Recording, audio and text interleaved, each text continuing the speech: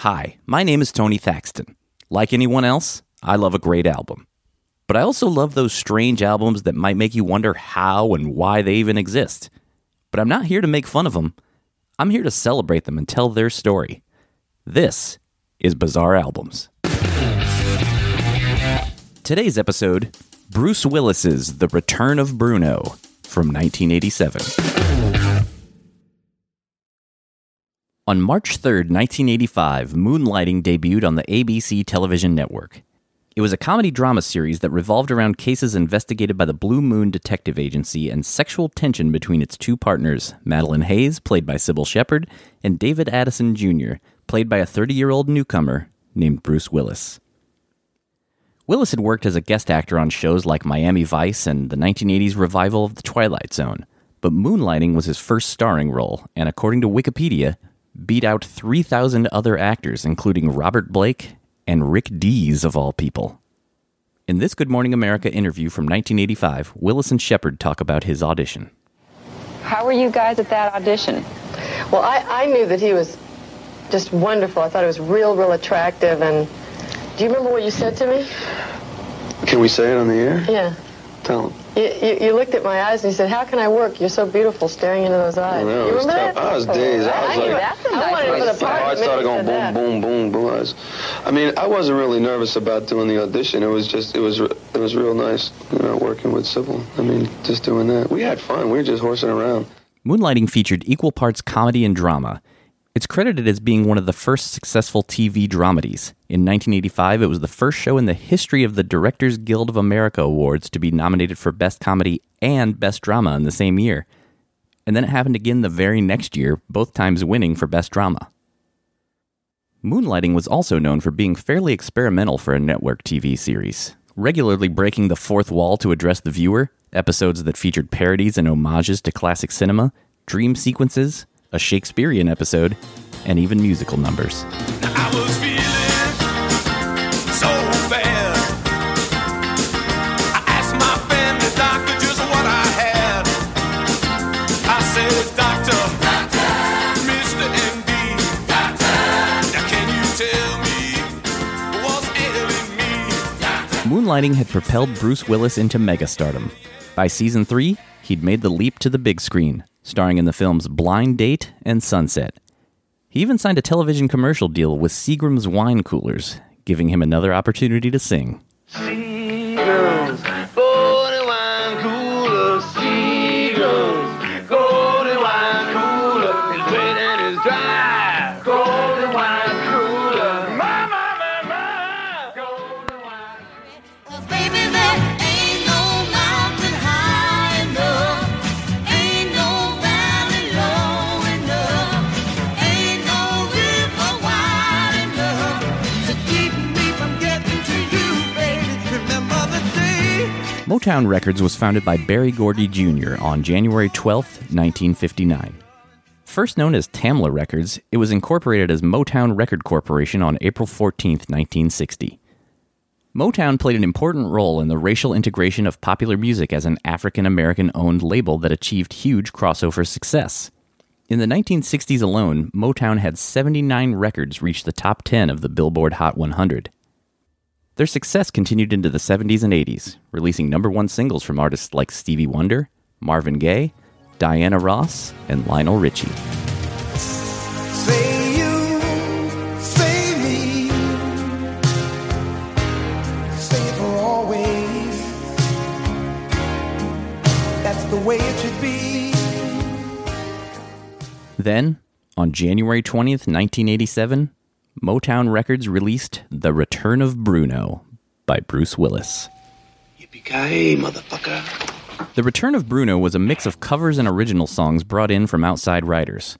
One of those writers was Brock Walsh. Walsh was a songwriter and producer who co-produced Andrew Gould's 1978 hit, Thank You for Being a Friend, which would eventually be covered by Cynthia Fee and become the theme song to The Golden Girls. Thank you for being a friend.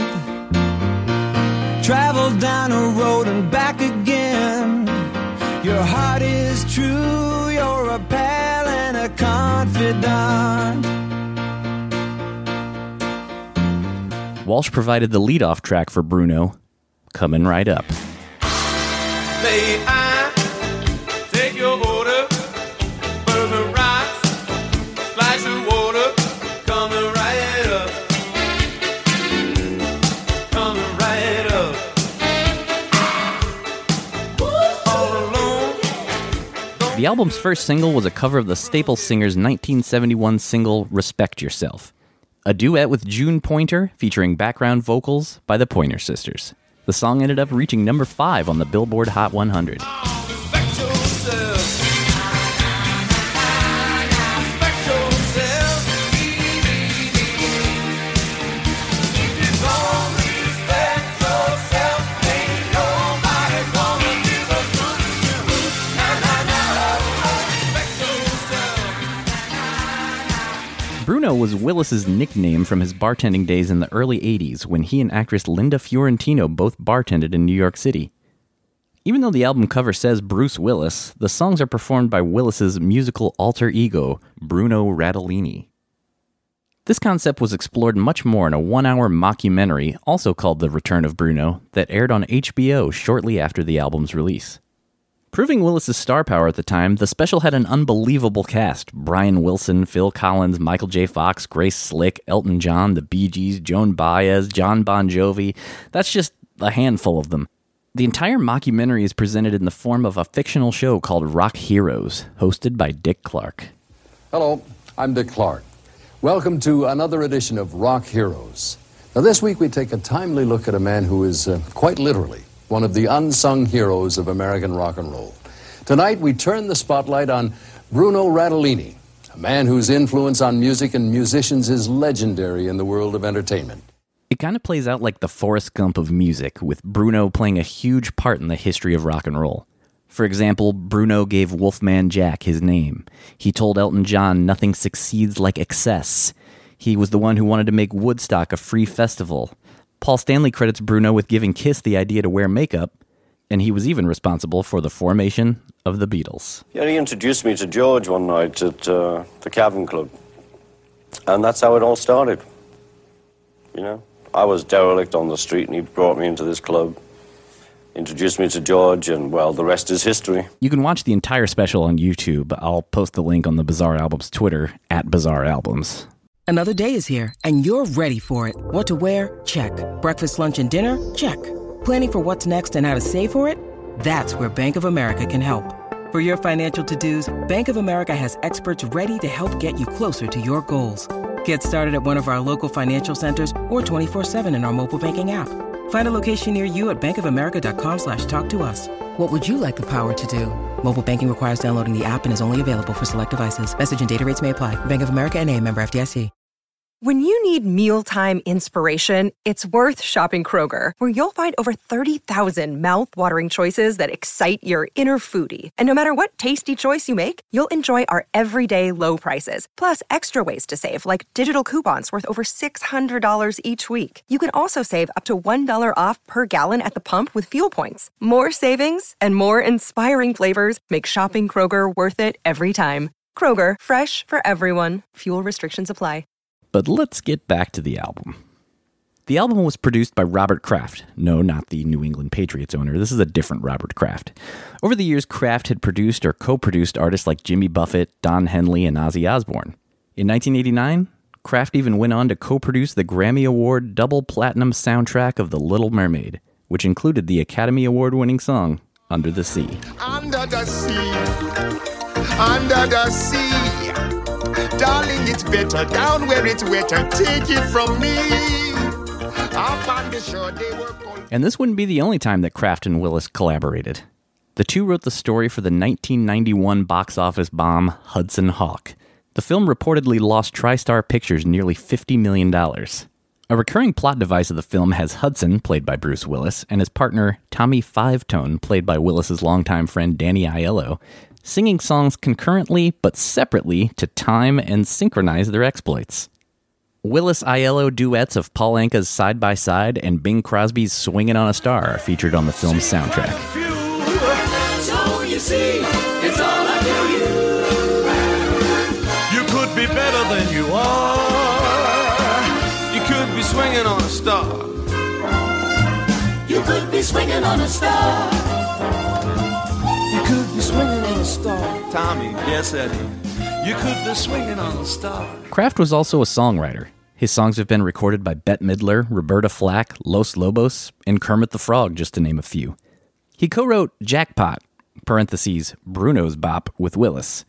It's both Willis and Kraft's one songwriting credit on the album, and also features Willis, or should I say Bruno's, harmonica work. Why not? I'm high, jackpot.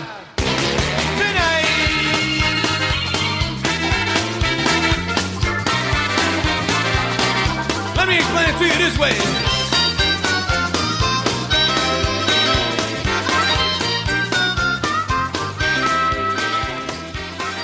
Youngblood was a cover of the Coasters' 1957 hit single, which Rolling Stone once placed at number 414 on their 500 greatest songs of all time list. Bruno's version was released as a follow-up single to Respect Yourself, but this one only peaked at number 68 in the US. Do not help myself from shouting. What's your name? What's your name? Now look at here, girl. Come here, baby. Youngblood. Youngblood. Youngblood. Can't get you out of my mind. Track 6 was sort of a hybrid cover listed as Secret Agent Man / James Bond is Back. Secret Agent Man was written by P.F. Sloan and Steve Barry and made famous by Johnny Rivers. Bruno's version opened with the sounds of a car door being opened and closed, footsteps, and a single gunshot. Then it's mostly a straightforward cover of the Johnny Rivers version with some elements of the James Bond music sprinkled in here and there. It even featured Booker T. Jones of Booker T. and the MGs on organ. Secret Agent Man. Agent Man. Giving you a number. Taking away your name. Rock Walsh wrote another original song for the album, this time alongside co-writer Jeff Lorber, whose songs had regularly been featured on the Weather Channel's Local on the 8th segments.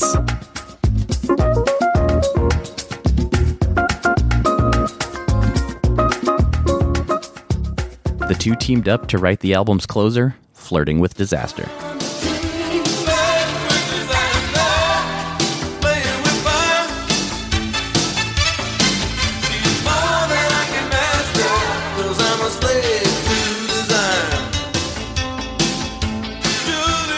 The album peaked at number 14 on the US Billboard 200 album chart.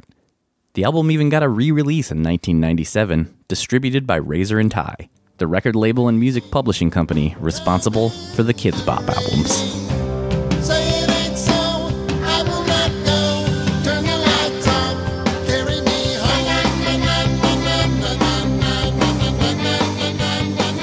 Oh, and there was one other single released off the album, a cover of the Drifters' 1964 classic, Under the Boardwalk.